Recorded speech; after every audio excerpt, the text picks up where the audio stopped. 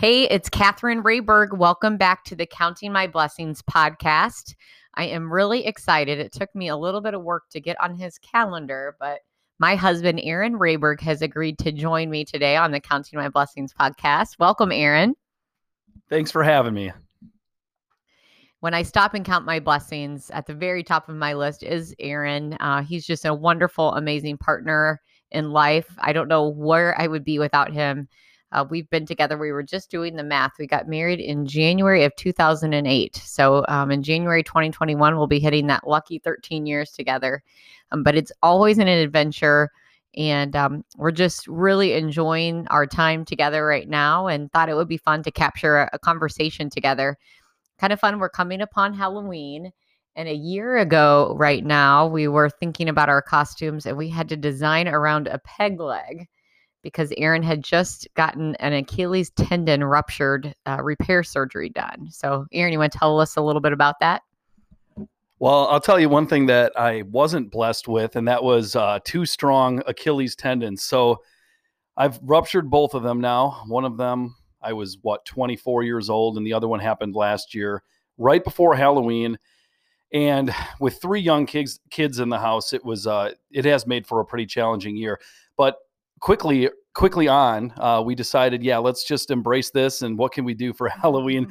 So I came up with this contraption. I was doing some research. I find this contraption on Amazon. It's like $150. And you see this little tiny petite, maybe 5'1", 5'2" woman who's like completely in shape, and she's lifting weights with it and moving all around the house and everything. So I kind of bought into that vision. So I bought this contraption, and it ended up being like 10 times better than crutches. And it kind of looked like a peg leg. So I thought, well, let's dress up as a pirate. So that's what we did. And we've got this tradition where we go over to friends for Halloween. So I'm looking forward to doing that again in this next weekend. It should be a lot of fun. Yeah, Aaron and I both try to do our best to stay active and be physically active to take care of our bodies and move them from time to time. So it was just a little over a year ago, actually the day before my birthday. And Aaron said, well, I'm going to go play basketball with the guys at the school across the street in the evening.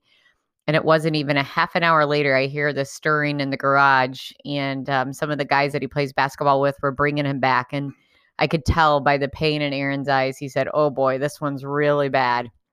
And he hobbled into the house, and all the kids were immediately just upset and could tell that their daddy, their hero, was really in a lot of pain and hurting. And it's amazing. It just really makes you stop and realize how much you count on somebody emotionally, but also very much physically as your partner in life and all that they do with two good working legs. So we took some time to recover from that over this last year. And Aaron and I have been saying for several months now, it would be a really neat topic to cover because it really helped us appreciate and be so grateful for and count our blessings and all the support structure that was around us and everybody that helped us through that time.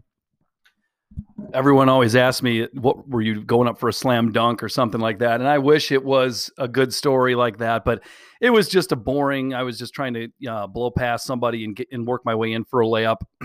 And the same exact feeling that I felt, 14 years earlier, it just kind of feels like somebody comes up and slaps you really hard on the back of the calf, or maybe like I thought maybe somebody had thrown a basketball full court and it had just hit me right there.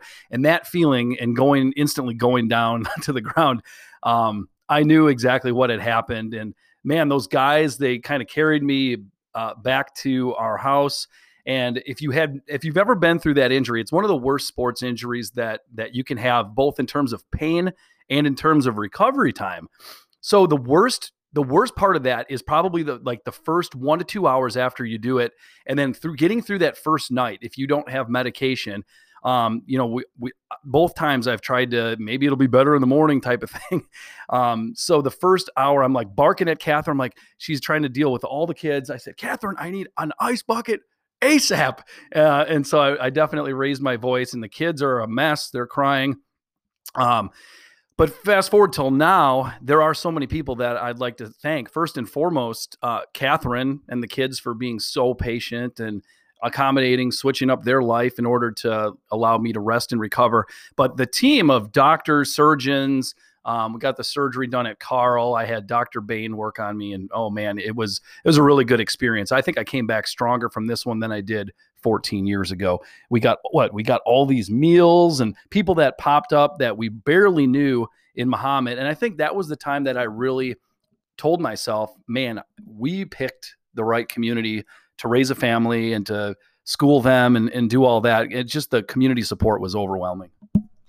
Yeah, we instantly had people lined up, good friends lined up to get Titus home from school, and Logan to football practice, neighbors to drive you to physical therapy appointments. Our next door neighbor, Dr. Joaquin, ran over right away, right after the injury, to kind of assess it and give you a little bit of acupuncture relief. So yeah, just an amazing support network. So it's good that we can look back now, just over 365 days later. And it's a wonderful feeling to see you fully recovered and walking and active with the kids. You just completed a long run at helping me and a baseball coach for the boys, and did hundreds of pitches over the summer. You're running here and there, trying to pick up on the running. I know, little sprints at a time, but making good progress. It's amazing that it has been over a year now. It's been like 13 months since my surgery. And the best that I can do right now is still jogging 1 mile, and that's at a really slow pace. So I still have a lot of room to grow in terms of getting back to 3, 4, 5 miles, which I'd like to get back to. But at least being able to lift weights, be there for the kids, just do normal things again. Man, I just remember everything from being on a scooter around the house to always walking out with crutches. There was 1 or 2 times where I had like a little slip up where I thought I might have re-ruptured it. So just a lot of setbacks. But I have definitely, there's no more explosive sports in my future. I mean, it's going to be golf, jogging, helping out with the kids. Nothing, never basketball again. So that's fine. I'll turn the page with that. And ladies, you'll appreciate this. There was at one point the last few months, we were talking about like the worst pain that we've endured in our lives so far. And I'll say I've gone through 3 natural childbirths, and Aaron has gone through 2 Achilles tendon ruptures. And so we went to the old Google Home and asked, okay, Google, what's the worst pain or injury? I think we said, what's the worst sports injury? And Aaron called it. It was number 2, correct? Yeah, I think in terms of pain, I think it was number 2. But the reason why I brought it up was because I was once reading a piece after I ruptured my first one, and it was so painful. I was like, does it hurt for everyone else too? And so they took a sample set, and they had like soldiers who had been shot in combat and who had also ruptured their Achilles tendon. And they'd said that, the pain is about similar to getting shot. So I've never been shot before, but I've ruptured 2 of those. So then here I am like an idiot trying to compare it like, well, I don't know. I know you've been through a few childbirths, but this was pretty painful. And she's like, yeah, what did you say? It's it's not even close, bud. So yeah, I'm fine giving up on that. So if there's any listeners out there that are female and have ruptured an Achilles tendon and gone through natural childbirth, we would love to hear from you so you can settle the long dispute in the Rayberg household. Email us your story. But yeah, thank you to everybody for all of your support. We really do count our blessings, and just so grateful that we are back to healed and doing well as a family. It is another weird year. We thought, okay, we got through 2019. Now we're in 2020. Life's going to be good. We're all healthy. We're moving. And then COVID hit us. And it's been really interesting. This is in the longest in our marriage that Aaron have spent time working so closely together. I've always traveled for my job and always went into an office. And so for the first time, we're both working from home, having lunches together. And I really have enjoyed it. I didn't know what it would be like, but it has been a blessing to me to get to see Aaron on a day-to-day basis and not be traveling as much, seeing our family more often and bouncing work ideas off of each other. What do you think? I was really nervous at first because when, like in March, when the kids got sent home and we knew that we were going to be in it for a little bit, you have to understand that I've been working from home for probably 4 or 5 years doing sales. And so here I am sharing my office, like the house, with Catherine, and I was pretty nervous about it, but it's been great. It's been a lot of fun. And one thing that I am it's been kind of cool to eavesdrop on some of her conversations that she has. And it just makes me so proud. I mean, she's such a good business professional, and everybody's always told me, oh, your wife's good at this or great at that. And man, I get to hear her conduct her business from a distance now. So I think it just kind of helps appreciate how talented she is and how lucky I am to have you and have met you. So, well, thank you. I appreciate that. Yep.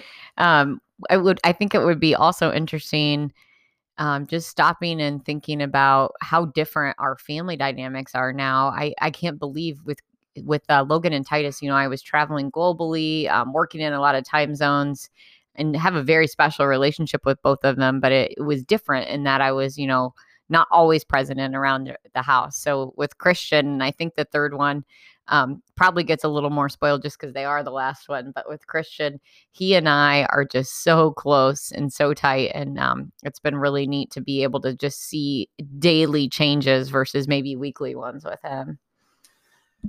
When COVID began, there were a lot of people that I think were completely overwhelmed and really stressed out. How am I going to keep my job, keep my business running and all that? And then you had the positive folks out there saying, well, don't take this time for granted. Take this time and really appreciate spending it with your family. You're never going to get this much time spent with your family at home again. So really live it up. And I think for me, I when I heard people say that at the beginning, I was like, oh, please, I need these kids out of here and I need to get some work done and we need to make some money.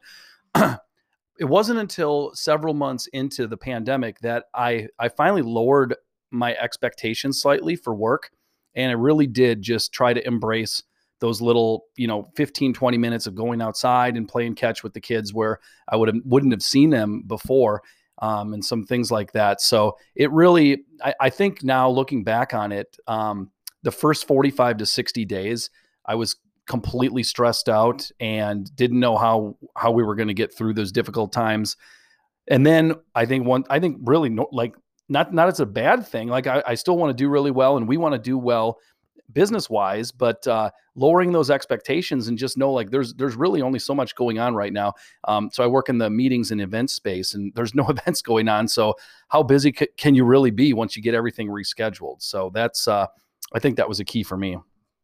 Yeah. And now that we've kind of transitioned into talking about your profession and your craft that you have of connecting speakers to companies, I think it has been a blessing that you have been able to pivot your business model a bit and do more virtual engagements. And it's been interesting to hear you talk about and even get to overhear some of these motivational talks that speakers are giving. And how cool is it that everybody now in the room has a front seat right in their right on their computer, instead of being in a massive conference center hall or with thousands of people, they now can be front and center and even chat and do different things. So would love to hear a little bit more about how you kind of pivoted and made it work. Yeah. So our company, Capital City Speakers Bureau, we basically are a matchmaker between keynote speakers and thought leaders and corporations around the United States, and also like associations, either at the state or national level. So we're just a matchmaker for that. And I tell you, I am so grateful for technology and it being where it is today, because 10 or 15 years ago, if this pandemic would have happened to the magnitude that it's happened this year, I don't know. I think business would have went to absolute zero in my industry. And I know it did for some, for hotels and for speakers out there, our trusted partners. I think they went from what was going to be a banner year in January and February to like losing everything.